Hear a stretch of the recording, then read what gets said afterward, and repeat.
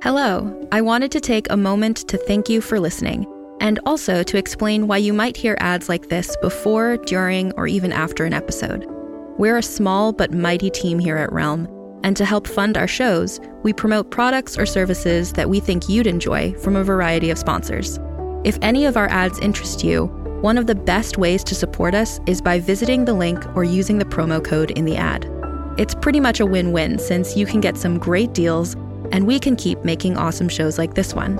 You can also visit realm.fm/partners for more information about our sponsors and how to access the different promotions.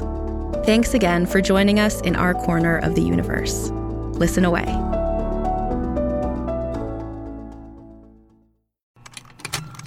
Contained herein are the heresies of Radolf Burntwine, erstwhile monk turned traveling medical investigator. Join me as I uncover the blasphemous truth of a plague-ridden world, that ours is not a loving God, and we are not its favored children. The Heresies of Radolf Burntwine, coming January 2nd, wherever podcasts are available.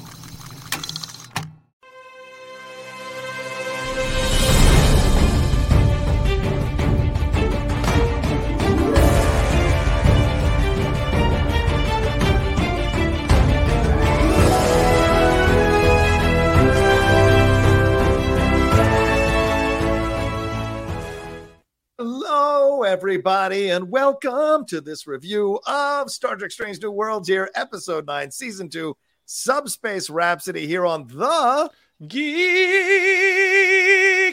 Buddies.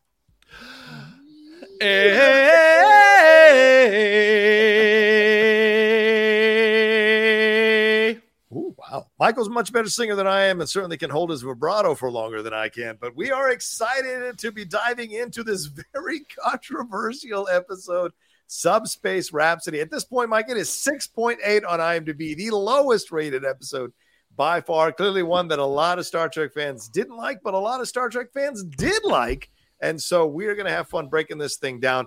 I have to tell you right off the bat, this is one of the most difficult episodes of television that I've ever had to prepare a review for because of how this whole thing was structured. And so I'm going to do my best to guide us along here, but I also call on my co-host here, Michael Vogel, to throw in and toss in anything that I'm missing or anything that he wants to touch on, because although both of us love musicals, Michael certainly is a massive musical connoisseur for sure. I don't know, John. I'm not used to like speaking my mind and interrupting. I'll do my best, but I don't know. We'll see.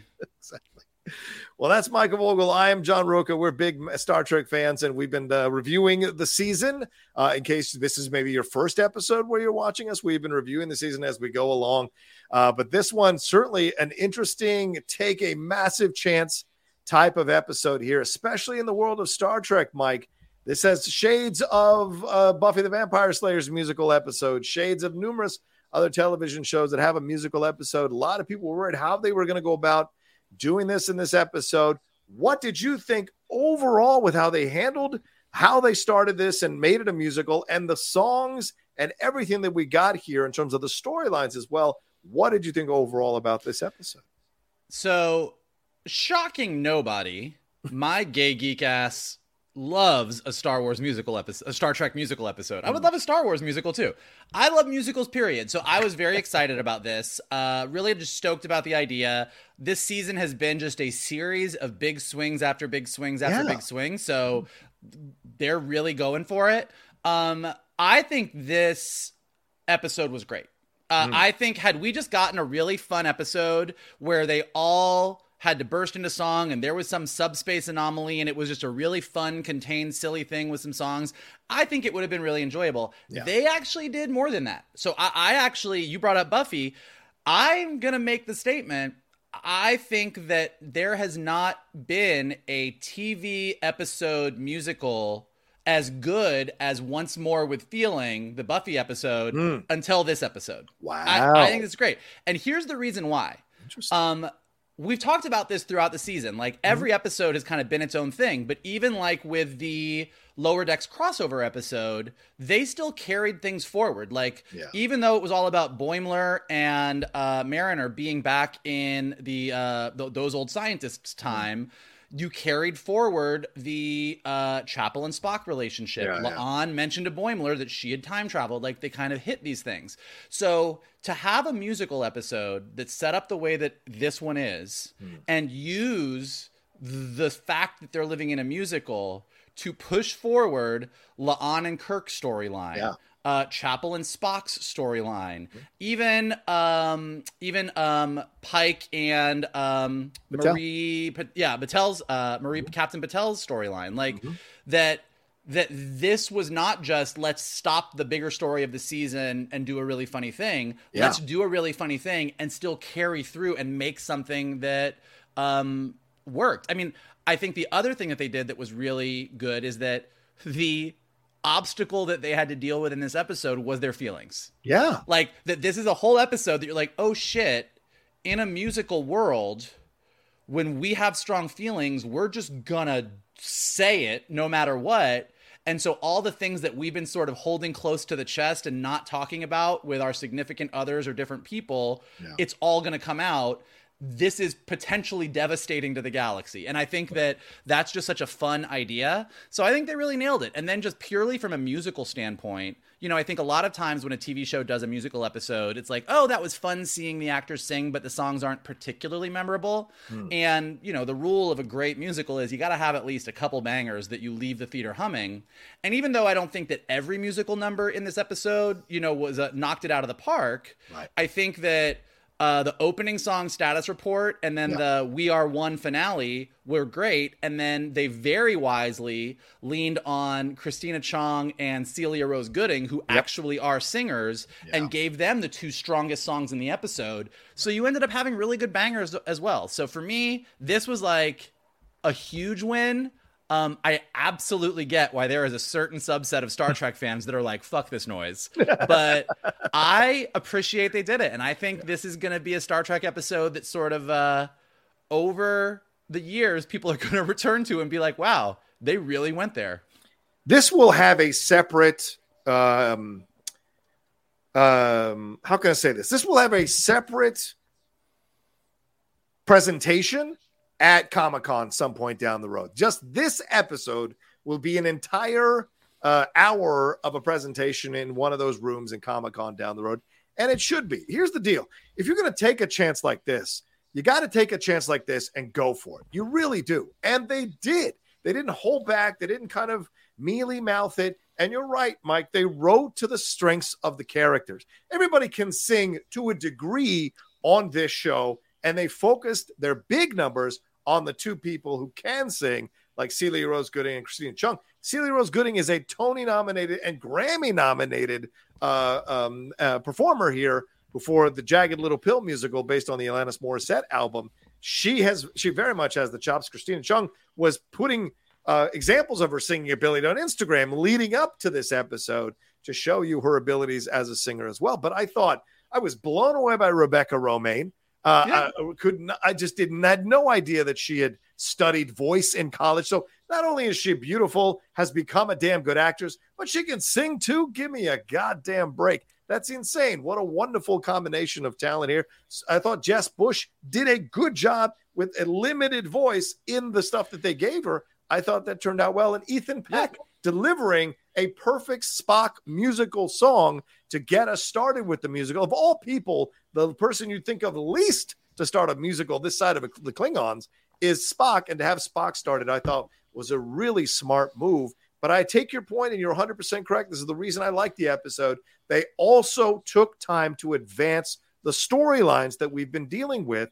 And the entire episode is about coming together as a team, working as a team, breaking down the walls between us, the little lies we tell in our relationships or friendships that keep us from revealing who we actually are. And actually, when we reveal ourselves is when we're strongest and when we become stronger as a unit. So I love that the overall message of the musical episode is what you get out of a musical. This idea of speaking your feelings, connecting with the people you care about, telling them where they are in your life in terms of importance, and that being a thing that you can all connect with and move forward with. And then, of course, later on, be like, okay, we did that already. Let's not open the door again when Uhura starts humming at the end. So I loved the overall approach. Does it all 100% work? Were there some cringy moments? Yes, especially that CGI with La'an and Una through the windows of the Enterprise. But overall, I really enjoyed it and thought they knocked it out of the park. You were going to say? Yeah. No, I was going to say, I also think, for all the songs that they put in there, giving Uhura a song called Keep Us Connected is like Keep Us Connected just great. A home run concept. Yep. Like this, I think that what they've done with Uhura this season, kind of culminating with this storyline where she is the one that brings everybody back together.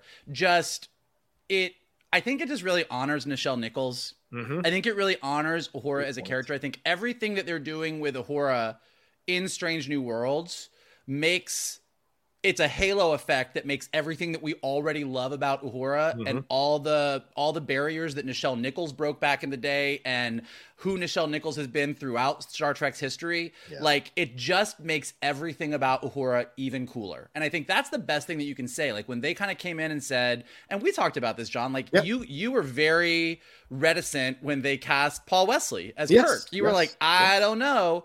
But I think what Paul Wesley is doing, both his acting and his performance and the storylines that they're giving Kirk, what Ethan Peck is doing with Spock, and what Celia Gooding-Rose is doing with Celia Rose Gooding is doing with Uhura, is making me love Shatner, Nimoy, and Nichols even more. Yeah, it's excellent. And that's what you want to have happen with these sort of stories where you cast younger actors as, in a way that even like the newer Star Trek, like the Chris Pine, like they're all great. I loved that cast. Right. But the way that they're telling these stories and weaving it into the universe that we know is coming, I think for me is even a little bit stronger. Yeah. I think you're I could not disagree. I could not agree with you more. I 100% agree with you. I think that's absolutely right. As I said, I'm one of these people that love Strange New Worlds because I like how it connects to the original series. I appreciate not every one of my colleagues who is of my age and grew up with the original series feels the same way, but I'm one of the people that does. And I like it. And I enjoy what they're doing. And I like that they're still touching base with us about the overall storylines that we know from the original series with these characters. For example, the Fellowship that Nurse Chapel is going to go to. That's the person that the person in charge of the Fellowship is the person she ends up becoming the fiance. They become fiancés in the original series. So I like that they're opening the doors to all of this stuff for sure and tackling it. So when it comes to reviewing this thing, which we'll get into now, I think I just broke it down into storylines. So I think that's the best way to approach this with the musical numbers peppered in for sure. So let's start with the La'an Kirk stuff, which is, I think, where we need to start. We see Una on the transporter in the transporter area there and then La'an comes in. Kirk is coming, being transported from the Farragut, and we see La'an's reaction to Kirk coming, and Una calls her out, and Una says, "It is so hot. You're making me sweat. You're coming in so hot." Clearly seeing through La'an, Kirk shows up. They have an interaction, but then we see Una and Kirk have a waltz number, a Rodgers and Hammerstein type waltz number, talking about opening up and revealing parts of yourself to your crew to make a connection to your crew. Connect to your truth. Connect to your truth. Exactly. Even though Una is known for separating it out, Una now is realizing that opening up is where the connective tissue is.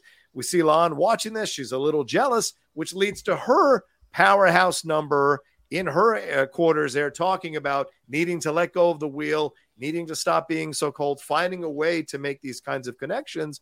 And La'an later has a duet with Una, as I was talking about just a few seconds ago, where they each are talking about the ability, maybe the time has come to let go of secrets, let go of all these. So they're singing this magic, this really cool duet about letting go of secrets, letting go of all these walls between themselves and the people they care about. And that leads to this fantastic conversation, which I think is the scene of the episode with La'an and Kirk and Paul Wesley. And they have the conversation La'an does with him about the relationship she had with the Kirk in another timeline and the feelings she had for him. And Kirk surprisingly takes it all in stride and then says, "I feel this connection too. I can't explain it, but I have a girlfriend and she's pregnant, and it's Carol," referring to Dr. Carol Marcus from, we knew in Wrath of Khan, and saying she's pregnant, which is probably David.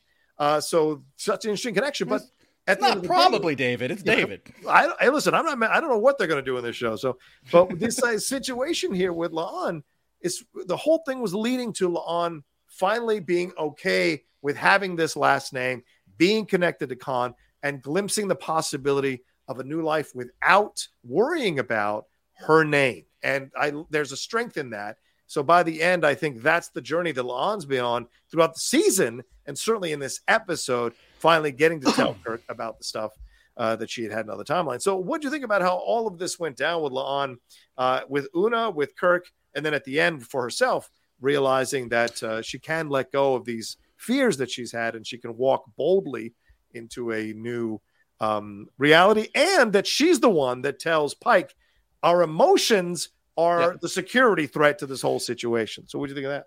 I mean, so yeah, I mean, we talked about this earlier. I still think that that La'an Kirk time travel episode is one of the best hours of television that I've seen in the past year. Like, it's just so good. Yeah.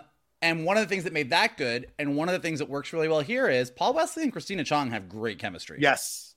Like, even La'an walking in the wrong direction and being flustered when Kirk shows up in the transporter room, it's adorable. Like, it's all silly and fun, but it really, really works.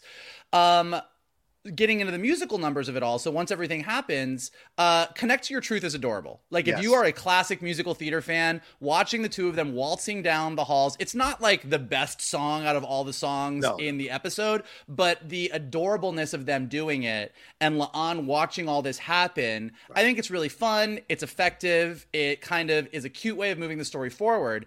Following that up with La'an going back to her quarters and just belting out How Would That Feel, like her big ballad, like Christina Chong nails it. That is a banger number. So if you're a big musical theater fan and you love going to musicals, partly, like, not every musical has every song as a banger, like, unless it's like, you know, Hamilton or Rent. But to go from like that opening number, which we'll get to a little bit later, but like a great opening number into a very fun and quirky sort of Rodgers and Hammerstein riff with Una and Kirk into La'an's banger, that's where I was like, oh, they're pulling this off. And the fact that La'an's banger is all about, oh my God, Una just said in her song, she's revealing things that she's never revealed before. Fuck, I don't like talking about my feelings at all. And if we're living in a musical dimension, I don't have an option. It's going to happen. Yeah, right. Wouldn't it? I guess maybe it would feel good, but is this me? I don't know. And just like, it really just nails her whole journey. And then you get to, that leads directly to sort of Una and, Christina Chong after La'an says that she's not going to, like, she doesn't want to work with Kirk, and they have their talk. That leads to the Keeping Secrets song, which I think is really lovely. If I'm being super nitpicky about musical theater lyrics and stuff, it's a little bit of a weird one when you listen to the lyrics, because literally the entire song is Una saying, I grew up keeping secrets is great. And it's not until like the very last line, the last lyric is like, I wish maybe I hadn't learned to do that. Right. And I kind of wanted more of like a big transition where the beginning of the song was like, this is how I grew up. And then have like this really powerful bridge where she said, but that was the wrong choice and now I see differently. And then maybe the two of them sang together. But that's me getting very music theater lyricist. Well, you're a reviewer. We're reviewing this. I think that's a fair criticism. But so I think that song, like, even though I really liked it, I like the vibe of it all, I think the messaging of that one got a little bit messy. But then I think you're right, John. I think, you know, this all builds to this moment where, even though from a sci-fi standpoint, La'an has been told not to talk to anybody about what happened. And from an emotional standpoint, she doesn't want to. She decides to like come clean to Kirk on her own volition before the musical universe forces her to do it. And tells him this whole thing and just comes clean. And I thought they both did such a beautiful job with this scene because you see the struggle, but she gets it all out there and she's talking about how she feels and she's so uncomfortable, but she does it. And then it's out there. And Paul Wesley Kirk is so kind to her in his response. And even though his answer is, no, we can't do this because, hey, let me drop a giant Easter egg here. I'm dating this chick, Carol. She's pregnant. So every Star Trek nerd was like, woo, woo, we know who that is. But like, And, she didn't get what she wanted. And then when you have the scene at the end with her and Una at the bar, I think, you're right about La'an's journey over the season is like being comfortable with who she is in her name. But I think the bigger thing here and the more universal thing in this whole arc is telling someone how you feel is never wrong. Yep. There's never a bad, like, she got a result she didn't like. Right. But she did it. She had the conversation. She put herself out there and it's done. And even though she's not feeling great about it, now she can heal. Now she can move on. Like, not talking about it, you were just going to live in this torture every time Kirk showed up. Now it's all out there and she can move on, even though she didn't get the result. And I think that's something that universally everybody can relate to. We've all been in love with somebody or had a crush on somebody or liked somebody and we didn't talk about it and we didn't do anything and we lived for years not saying anything and drove all our friends crazy talking about it. And, did we all have that? Maybe, I don't recall that we all had that issue. Maybe some of us. But, and so I thought it was just a really lovely arc for La'an. And again, the musical format put it all to the forefront. And to your point, also her going to Pike and being like, this is a security risk. Yeah. And Pike saying, whatever's going on with you, I hope it works out, but let's see what happens. But then he, and we'll get into his arc, realizes very quickly that it's a security risk for him too. So like, again, La'an's sort of uncomfortability with emotions drives this bigger realization that being trapped in a musical universe, a lesser show would say, well, we don't want to be forced to sing and dance our whole lives. Let's get out of it. What they took it to its logical conclusion, which is shit. If you're in a musical universe, you are gonna say shit to people that you don't feel like saying. Yeah. And I think that's such a more interesting obstacle for them to deal with. Yeah. No, I agree with you 100%. I like that they approach it that way, Lon. I think she said, I don't want to reveal my feelings in a 17th century shanty, which I thought was a hilarious reference on so many levels. But I mean, just for, as you said, for the Star Trek nerd and the things going off, the idea that you've got Kirk talking to a descendant of Khan about Carol Marcus and David and Carol will appear in Star Trek II, Wrath of Khan. David will be killed by the Klingons in Star Trek III, which we deal with the Klingons here in this episode. So I like that this all is kind of like an insular story while also stretching out and having tentacles in the overall stuff that they're trying to tell in the season and in the show. Yeah. I think that's a really good point. I mean, it's what I was saying before. I think what J.J. Abrams did with the Kelvin verse was a really big promise in the first movie. Sure. And then as soon as they got to the way they handled Khan in the second movie was kind of like, okay. Yeah. And I think what they're doing here, and we said this before, that at this point, if they carried this through all the way to Pike, going where we all know Pike is going to go, and Kirk coming on the Enterprise, and they started retelling some of these stories, like the way that they're setting everything up, I'm so much more compelled by this. Like to your point, like adding in this relationship between Kirk and La'an, dropping Carol and David in here, knowing where it's going to go, like there's probably more stories to tell between what happens here, what happens in meeting Khan in the original series, and then Wrath of Khan. And if this show continues to do what it's doing, I wouldn't be mad if they filled in those gaps.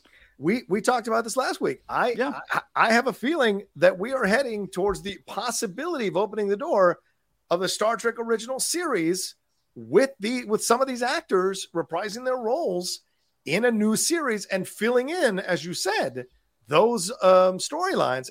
And 5 years, we only got barely 3 seasons of the original series. So there are many more adventures that they could go on and still reference stuff from the original series. And I think that would be so much fun to see, because I am growing in my admiration for Paul Wesley and what he's doing with Kirk. Like, really. Yep.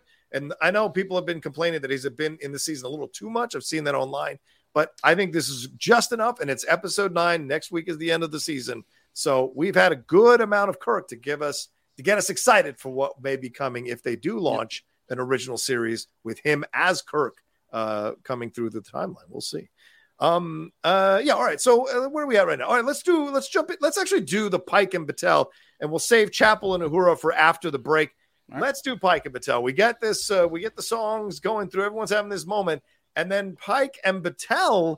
Pike is singing on the ship, and then he starts to have this back and forth with Batel, because we had seen earlier in the episode that Patel had wanted them to go on vacation to this place that Pike wasn't 100% cool about, but said he'd be maybe interested in it, maybe not. We'll see, blah, blah, blah. So instead of kind of pushing her away again, after he had claimed, I think a couple episodes ago, that he was ready to, kind of reignite things with her and understood where the mistakes were. But then the song happens between them on the ship, which was very Sondheim-esque to me, at least. It felt like Into the Woods, where they're having this back and forth in front of the entire crew. And that eventually leads to Pike and Patel having a come to Jesus moment between them at the end of the episode, where she says, you can always tell me things. You don't have to, like, we're cool. You can say what you don't like. It's not going to work unless you fully communicate with me your needs. But she says, I can't go on the vacation right now. You're lucky because I've been called away to this mission. We know where Pike ends up, Michael. To me, I don't think Captain Patel is going to survive this mission. I just have a feeling. But what did you think about this Pike storyline here with Patel and how they kind of landed that plane as well at the end? Yeah, I mean, look, given everything else that goes on, the Pike Patel storyline is kind of a runner. Yes. Kind of like it's like the C or D plot of this whole thing, but it still serves a really nice purpose. Like Pike and Patel planning a trip. Patel's more me. She wants to go to the touristy place. She's really, it literally basically if you just replace the planets and what they were talking about, Patel is saying she wants to go to Hong Kong Disney, and right. Pike is like, I want to go to Yosemite. Like, that's basically the argument. Like, it's like, God, Hong Kong Disney, they got a brand new ride. I've never seen it. And you're like, holy shit, I just want to go to Yosemite and go hiking. So, like, really clear, get what's going on here. And then, like I said, like, the private conversation musical number just serves to ramp up what the obstacle in this episode is. So, like, literally, La'an is in the elevator with Pike and says, we're all going to just reveal how we feel about things, and that's a security risk. And he's like, okay, that doesn't sound like a security risk to me. And I think Spock and Uhura on top of it. I think, well, so we're singing, what's the harm? Right. And as soon as he says that, you have Batel show up with this private conversation. And what I love about it is, because it's a musical and they can't control themselves, like, she's like, let's have a private conversation. And then he's like, okay, let's go. And she's like, no. And like, they have this whole confrontation in front of the crew, and it's super uncomfortable until La'an is like, fuck this, and turns the thing off. She turns it off, right? Exactly. Yeah. But you instantly, it's just a really good building of tension, because La'an is like, I don't want to reveal my emotions, goes straight to Pike and says, I don't want to reveal my emotions, which is a very La'an specific thing. But then seeing what happens with Pike and Batel, you're like, oh, no, this is going to happen to everybody. Like, this actually is kind of a bigger problem. So it does a really nice job of raising the tension. And then they wisely sort of like cool it on Batel and Pike until the very end, where they have sort of the makeup scene, where you get this really lovely scene, which is like Pike's going, I fucking hate Disney World. and Batel's like, cool, I really don't want to go to Yosemite. Yeah. Let's pick somewhere different. And it's very nice. I didn't think about the fact that Batel might not make it out of this next mission that she's talking about. But given that we're about to get into the finale, I don't think you're wrong. And look, long term, to your point, we know where Pike is going. Not about this episode, but kind of more about what the arc and the plan for Strange New World is. Like, I don't know, like, how they're going to handle what happens to Pike is very interesting to me. Like, he knows what's coming. Yeah. He's grappling with that. Doesn't feel great. He's seen how bad it is. But I'm really curious. Like, I think when they do get to that point, I think it's going to be very emotional the way they do it. I think it's going to, I trust them that they have a plan on how they're going to do it. And they've done so many wonderful emotional things this season. I have faith that they're going to do it, but like this version of Pike is so compelling and so great. It's like, it's a bummer. Yeah. You know, so it's going to be interesting to see how that all shakes out over the next season or 2 seasons or whatever their plan is. It was a bold approach for Pike to do that with the character of Pike. And they've kind of put themselves in a corner. And most writers, you know, the real challenge is to write yourself out of the corner. And can you do it effectively? So I'm curious and very, very interested to see how they do that. You know, it's like, I don't know for sure, but it's like, I think that when you watch the original series and you see what happens to Pike, it just feels very tragic. Yeah. And I think Pike in Discovery, leading into the launch of Strange New Worlds, knowing what happens to him and grappling with that feels very tragic. Yeah. I have a feeling that I don't think they're going to do some kind of weird timey-wimey thing where Pike, all of a sudden that doesn't happen. Like, we're very clearly in the timeline that we know. Yeah. But I have a feeling what they're going to do is make what Pike does more of his choice on his terms. Yes. And make it like a very noble death that we're all like crying and being like, that's my guy. Yeah. A heroic death. Yeah. Or a heroic burning, so to speak. Yeah, exactly. All right, we'll take a quick break, and then we'll jump into the Nurse Chapel and Spock storyline and get into the Uhura storyline as well and talk about some rapping Klingons when we come back. On a remote island in frigid Lake Superior, a fabricated creature birthed from the mind of a disturbed genius stalks the very people who created it. Ancestor, by #1 New York Times bestselling author Scott Sigler, is a classic tale of science gone horribly wrong. Available wherever you get your podcasts. Why you gotta go? That's the Klingons. That was honestly, I screamed, and I am still laughing about it now. So Jesus.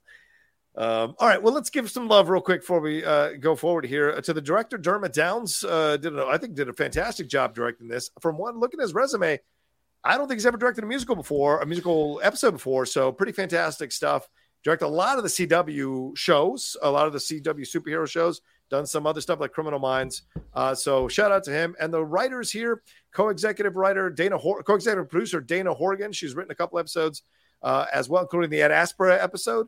And Bill Wolkoff was the other writer on this. He's written 4 of the episodes, including 2 episodes ago, Those Old Scientists. So nice to see Bill and Dana's work in this episode. And the songwriters are the songwriting team of Tom Pulse and Kay Hanley. For those of you who may not know Kay Hanley, she was the lead singer for Letters from Cleo. If you remember that soundtrack from Melrose Place, she had that one big song for Letters for Cleo, but they also wrote songs for 10 Things I Hate About You and Josie and the Pussycats. So very well known, Kay Hanley and Tom Pulse. And Kay Hanley also does a number of charity events for musicians, for music, for people to get them into music as well. So someone who has stayed around in the music business for a very long time. So shout out to them, doing a wonderful job with this. All right. Let's move on to Spock and Nurse Chapel here, Mike.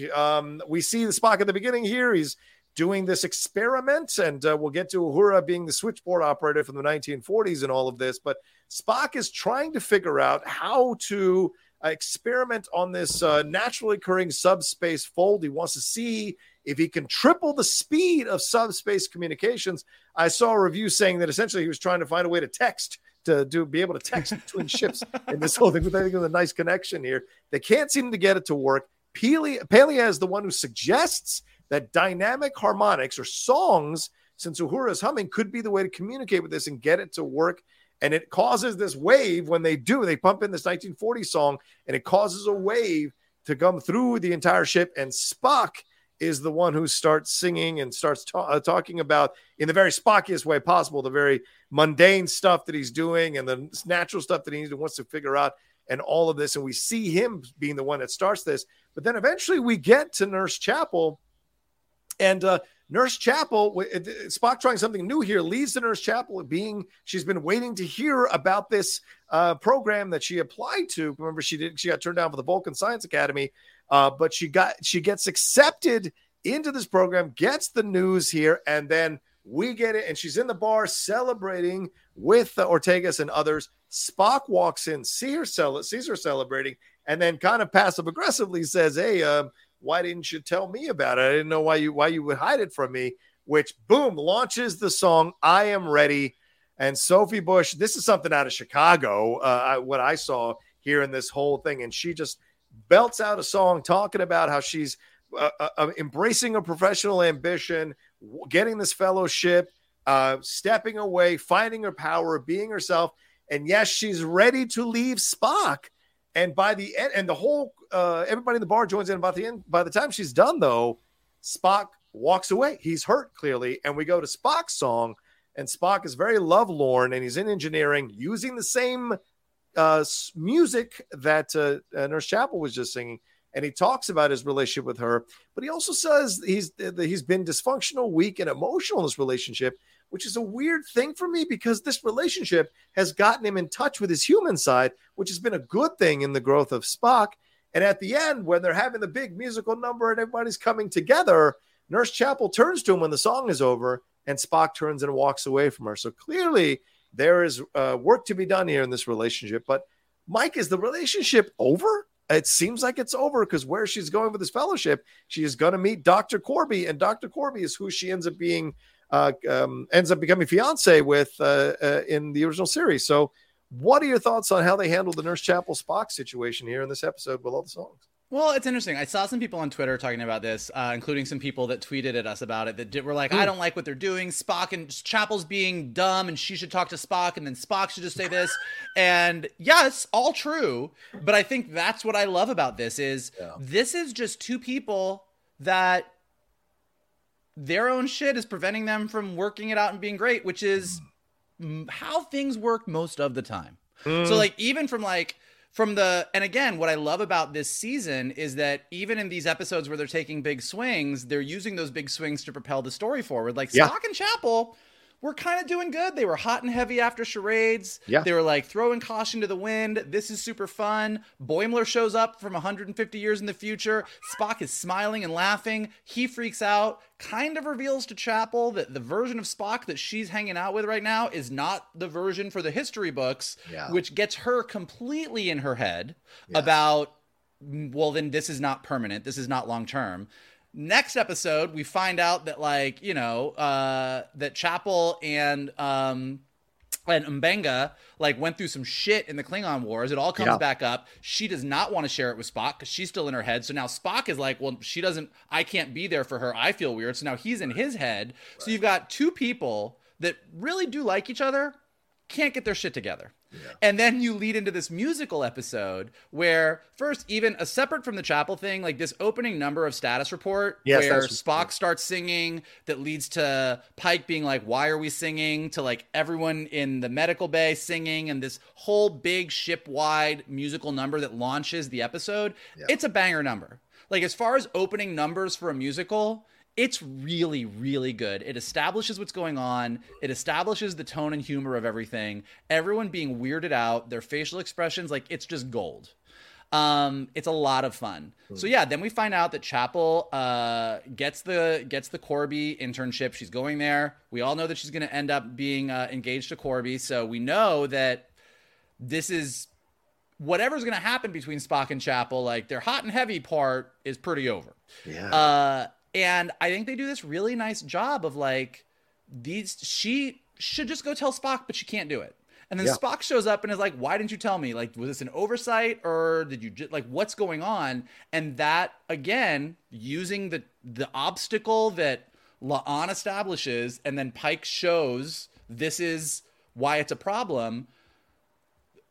If it's a musical. So she speaks from her heart and is like, look, this is what I want. I'm ready to move on. I'm ready to go do what I want to do. I am not a lovelorn female who's just going to wait around for a guy. I'm going to go do what I want. I'm ready. And I don't know that you're a part of that.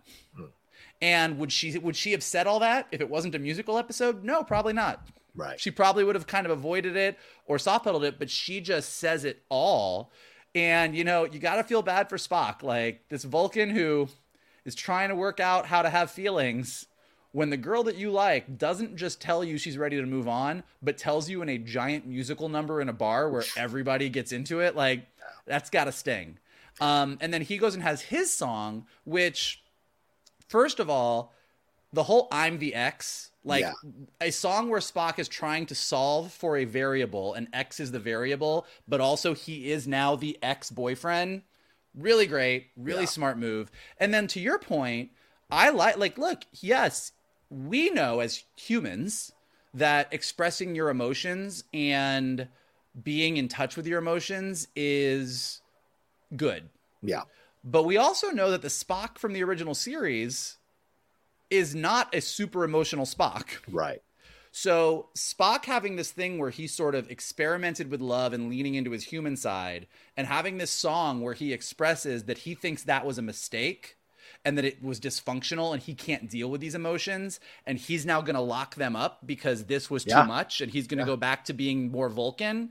It kind of gets you to, oh, this is why Spock is the Spock that we know down the line. Right. Like that there's a road where maybe Spock was way more in touch with his human side and was a more emotional Vulcan, but that's not the Spock that we know we're going to get. And now we know at least partially why that is. So again, I think really good in terms of like this fun musical episode, but also really good in terms of what we know about where Chapel is going and what we know about where Spock is going.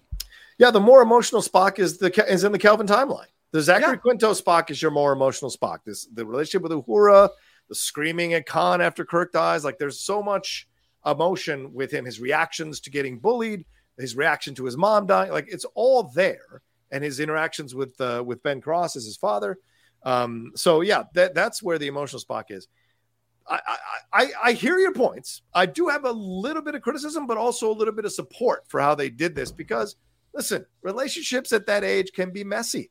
And remember, she didn't want to jump into this relationship. She was forced to reveal her feelings by the yellow and blue entities there in that episode, which caused that to open up. Spock was never going to end up with the lady from Vulcan because he doesn't end up with her. So it's he wasn't 100% happy in the situation already. She was just the exposing of how he wasn't 100% comfortable with that situation. The way that woman's mom spoke about his mom, like those kinds of things were there for Spock always. So the relationship with Chapel just opened that up. Did Chapel allow her feelings to get the best of her and make out with Spock? And in that moment, yes, absolutely. Were they navigating that with Boimler telling her about it? Did she get emotional because she was losing that? Sure.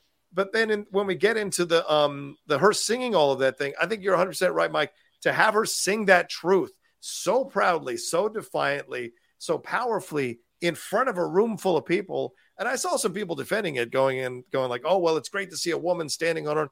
I agree, but it sucks to be the other person. And so we can also create space for understanding that it wasn't the right time to do it. It wasn't the right situation to do it. And it was pretty hurtful towards Spock, a guy who has shown nothing but a desire to comfort her and talk her through tough moments and whatever, and have her push him away. So my defense of it is, if you were okay with Pike pushing Battelle away at times throughout the season, you got to be balanced and be okay with Chappelle pushing, or Chapel rather. Chappelle. And then Dave Chappelle showed up, and Dave Chappelle showed up and said, "Let me tell you something about the future." No, pushing Spock away. So you got to find the balance in all of this. But look, relationships are messy. Young relationships are messy, especially when you're on the precipice of what you want to do with your life. People are going to get hurt. It's sadly, it's part of relationships. Well, there's always a better way to handle it, but not everyone has that ability. But also, I think, and I saw this online too, and I think people are missing the underlying obstacle in this episode. Yeah. Like, if this was not we're living in a musical universe and we're going to speak our truth. Like, if this was just a regular episode and Spock walked in and said, "Why did you do this?" And she stood up on the bar and said, "Because Spock, I'm an independent woman and I don't want to fucking be with you." Then Chapel, I would have been like, "Ooh, that was mean." Right. Like, that's a little rough. But what people are equating this big musical number to that, and no, this is what La'an said. Yeah. This wasn't Chapel's choice to say, you know what I'm going to do? I'm going to announce to Spock that I'm ready to move on from him in the meanest way possible. This is why being in a musical universe is very inconvenient. She does the whole thing, and then if you watch it at the very end, she says, "I'm ready," and looks at Spock, and she feels bad that he did. So I'm really curious to see whether it's in the finale next week or as we move into season 3, what happens to this relationship, because I do think that this is, even though we know it's not incomplete, even though we know they don't end up together, I think that their relationship, even if it's a relationship that moves into a friendship, is not done. Right. And I think that if you look at honestly, look at all 3 storylines, we know Pike and Battelle don't stay together. Whether Battelle is going to die or whether she sticks around until Pike, and she, we know that they're not staying together.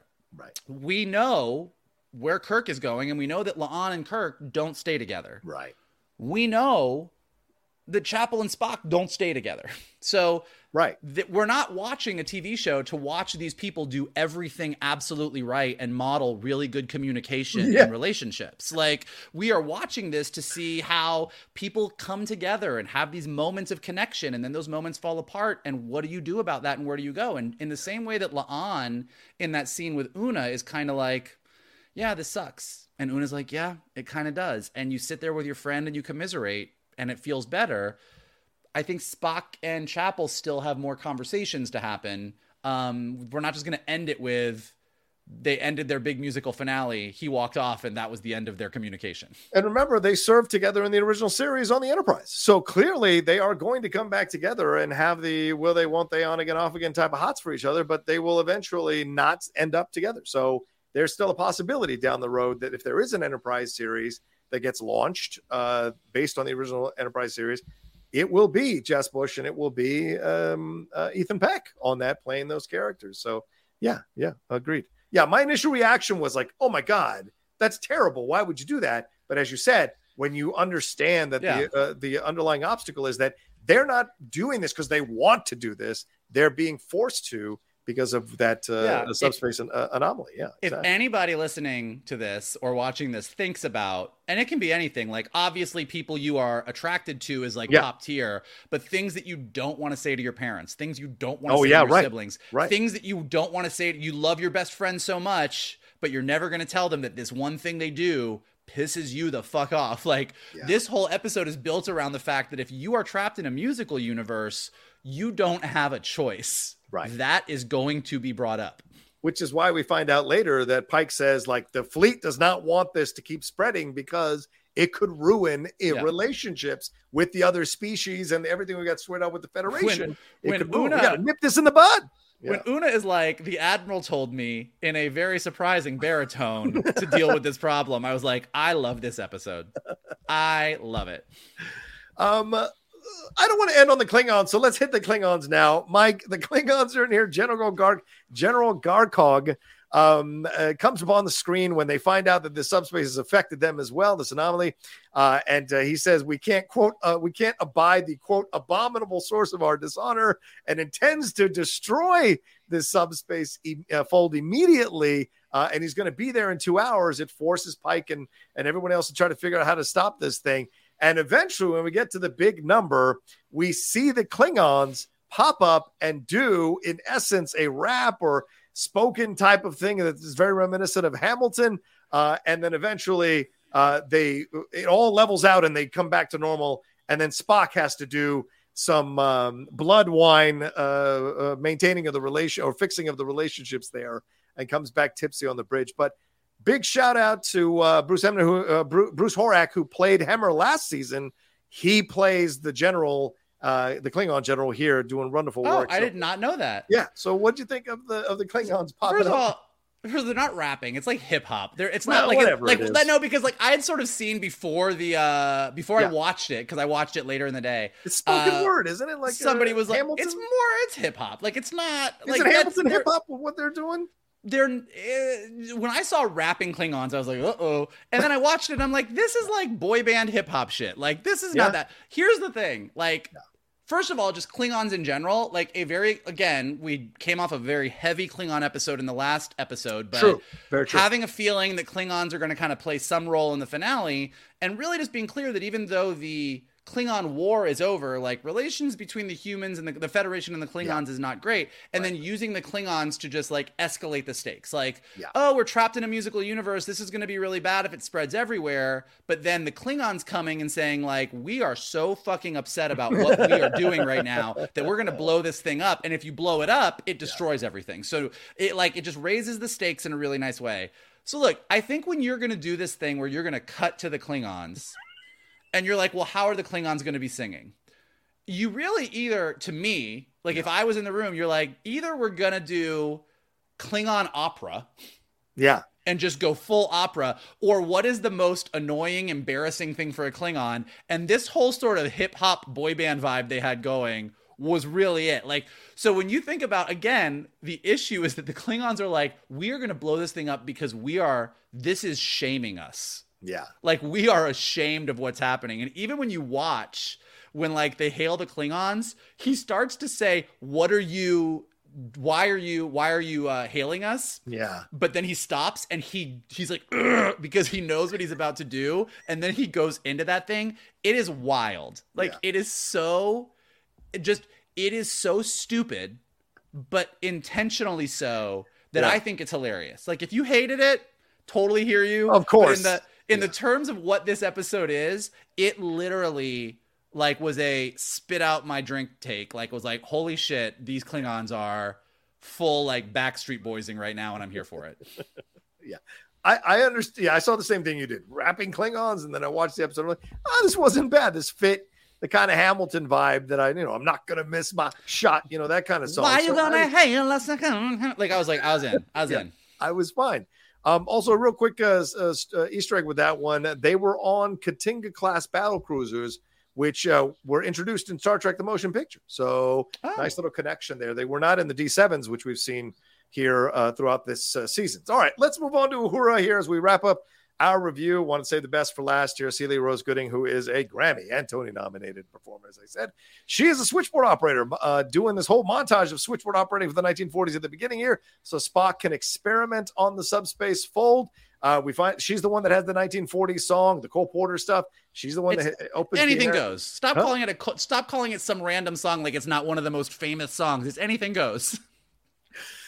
So here's the deal. I was in Anything Goes, and it was a terrible production, and so I don't like to talk about it, but fine. All right, if you want to say Macbeth on stage, knock yourself out. All right, olden days, a glimpse of stocking was looked on as something shocking, and now God knows. Anything goes. Anyway, so they can't seem to get it working. As I said, Pele is the one who suggests things, but then we hear also that when Uhura ends up down the road as she's going through this whole process, helping Spock out, trying to figure this thing out with Spock. There's going in to check on Spock after the number from Chapel. Then she's on her own here, and she delivers Keep Us Connected as she sings about finding patterns in both data and in her heart, sings about how she's always helping everyone, and it's time to start embracing herself and walking her own path and finding her own strength while also being a part of the team. And this leads to the big final numbers you were talking about, Mike, this big number with all the crew members, including Sam Kirk, singing together as a symbol of teamwork. We even get some dancing on the bridge from all the main characters here.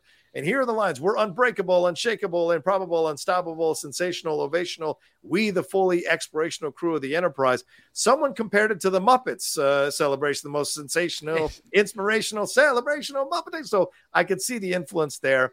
And she's the one that eventually gets everybody together and gets it all done and sends the shockwave back to the subspace fold and ends this from happening.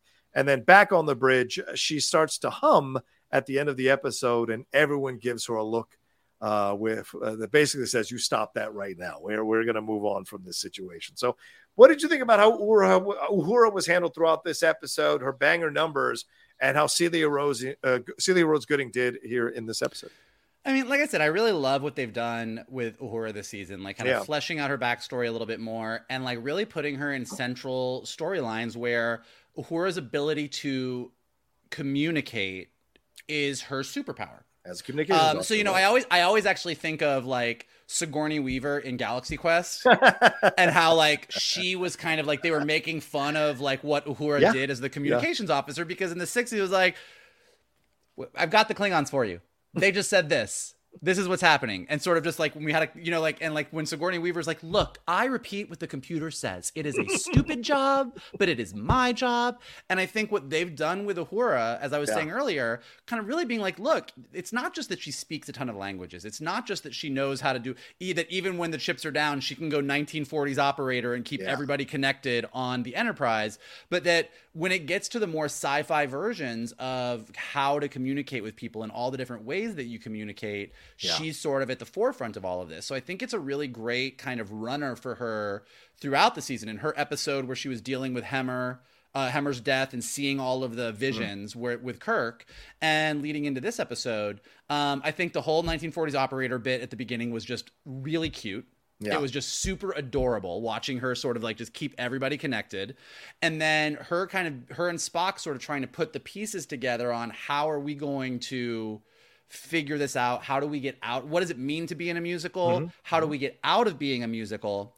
And then, you know, her kind of being there for Spock throughout for the Spock Chapel storyline. But then when she's alone and she gets into this moment where she's trying to figure things out, like, this is the banger of the episode. Yeah. Like, I think that, you know, I said, I think that Status Report is a great opening number. I think that La'an's How Would That Feel is a great, like, it's a banger number. Like, that's good.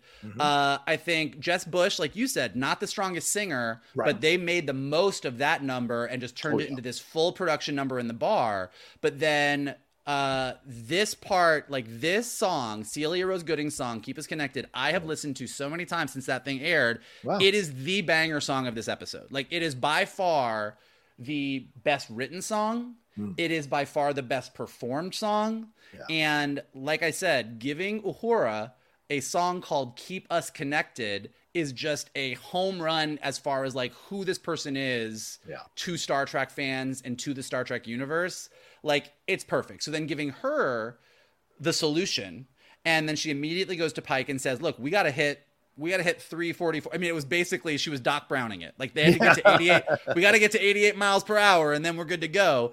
And then you had this great moment where she was like, how are we going to get everybody on the Enterprise connected and inspired enough to sing? And Pike's like, you can do it. She's like, I can't do it. And you're like, yeah, no, you're the one to do it. And so then her giving that wonderful, beautiful speech about, you know, what are the chances of all of us being here at this time in this place, which, like, to me, I always think of like my friends. Like, I think of, you know, me and John and Shannon meeting in college. And what are the chances that the three of us would have come together in this way and that 20 years later we're geek buddying it up every week? And so you have those that inspirational moment that like launches into that We Are One epic, fun, big Muppet finale. And it's all thanks to Uhura. And then you give her the little button at the end with her humming. Like, it was just, it was a great use of her both as a character and who she is in the Star Trek universe, and as an actress, because you know that you got an actress that can fucking deliver, and you give her a song that delivers. Yeah, and she's the youngest person on the ship, like on the main cast in terms of characters. And so she's the one that's going on this journey of self-discovery, of finding her power, and, you know, the irony of her being the communications officer, all of that being a part of this thing. And and they've given her so much to do on the show. As you said, they've done a great job of rolling out her character from that first season to where we are now, and her finding her strength, her power. I mean, we saw her giving orders on the bridge a couple of, or 2 or 3 episodes ago. So she's coming into her own, and Celia Rose is doing a wonderful job with this character and getting a chance to really show what she can do. And just like you do in the best musicals, Michael, you save that banger number until the end, where everybody is going to be killing it, and you have that one person leading the way who is your best performer in your cast to be the person to really put that song in people's ears and get them excited. And certainly that is what you get by the end here. And it's a wonderful job all around. And it was great to see them all dancing around and doing all that kind of stuff, which I thought was really interesting. And at the end, though, when the subspace fold, kind of disappears and explodes, into glitter. Into glitter. It explodes into glitter. Into glitter, yes. Jazz hands into glitter. But we hear the original series theme song. So you tell me, what is this? Does this mean the original series has now come into the timeline and is moving towards that? Is that a hint that we're going to get the original series down the road? Or is that a nice little wink and nod to the original series? I think it's a wink and a nod. I think it's a wink and a nod that just says, look, this is the universe. And also it's just saying, like, this is a Star Trek musical. Yeah. Oh, like this is a Star Trek musical. We're going to give you that little theme in there. Clearly based on my review, like, I super liked it. Like, I love this season. Like, I get people saying, like, this doesn't necessarily feel Star Trek to me. This is this, but, like, I think the way that they have taken this show and been like, how far can we stretch Star Trek? Let's do this. Let's do that. And, like, again, to go from a Lower Deck Strange New Worlds crossover to a very dark PTSD war, is it right to kill somebody or not kill somebody episode, to a full musical episode, to whatever we're going to get next week in the finale.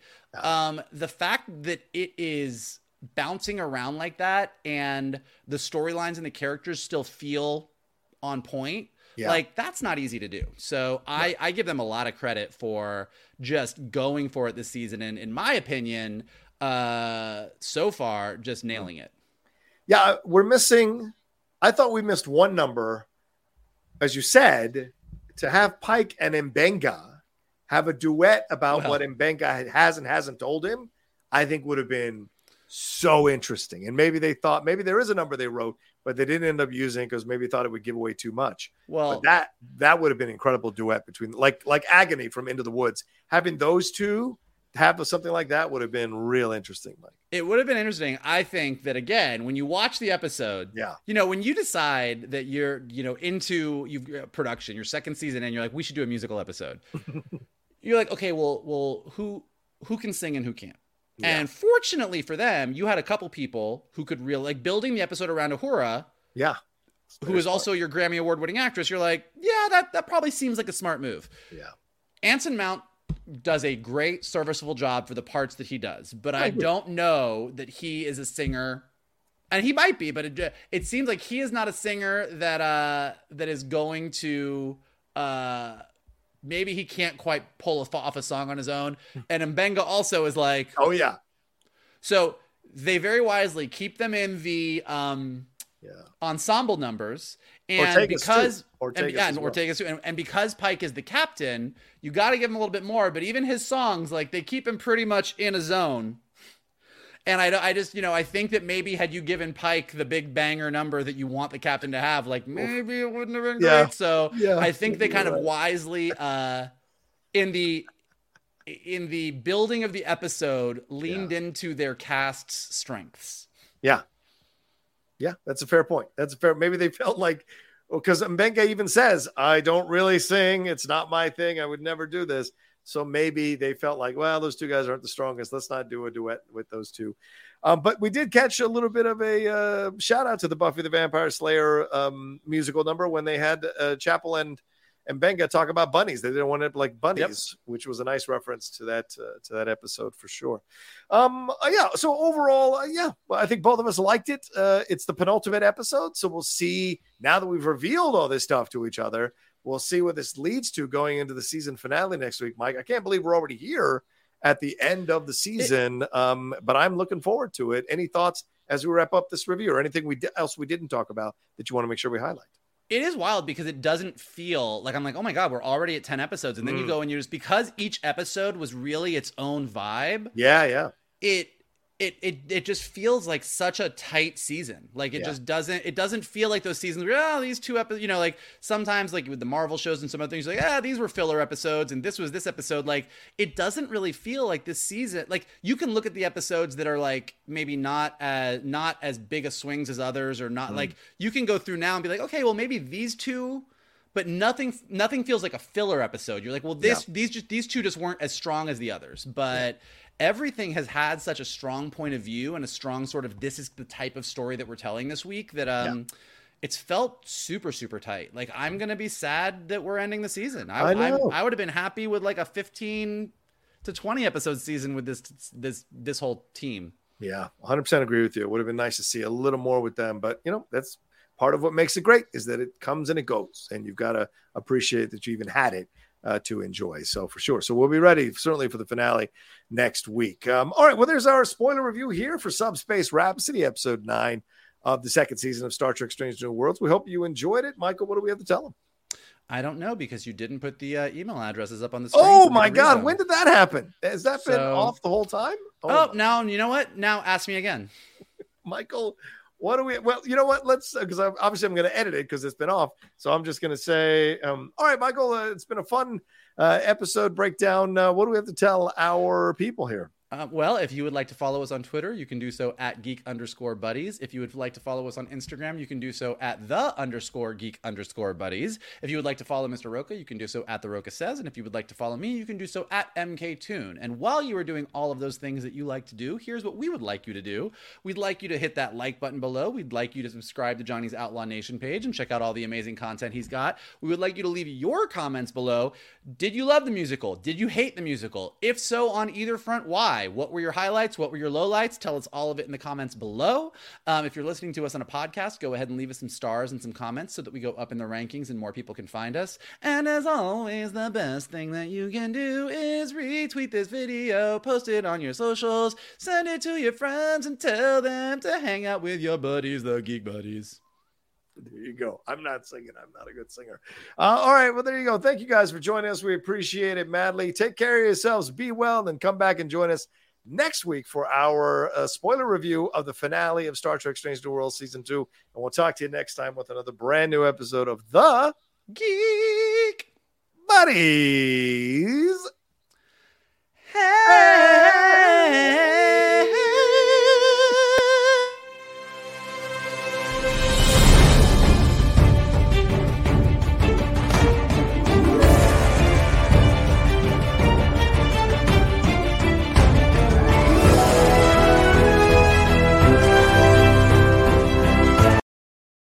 Hey there, this is Justin Bartha. I made a funny new podcast, King of the Egg Cream. It has the greatest cast in the history of podcasts with actors like Louis Black. I'm torn by my feelings for two women. Bobby Cannavale. You can eat it, or if someone hits you, you can put it on your cut. Melanie Linsky. I wonder what these marvelous things are that look just like boiled chicken feet. Jason Ritter. I can break things and pick locks and kill people. Michael Stuhlbarg. The whole point is to inspire people that they should make themselves better. Ari Grainer. No, don't whet its appetite. What are you, an idiot? Me, Justin Bartha. That's not just any egg cream, that's a Lemke's special. And all narrated by the hilarious Richard Kind. This is the story of Harry Dalowitz and how he rose from nothing to become New York's King of the Egg Cream. So if you like funny true stories, come listen to King of the Egg Cream, available wherever you get your podcasts.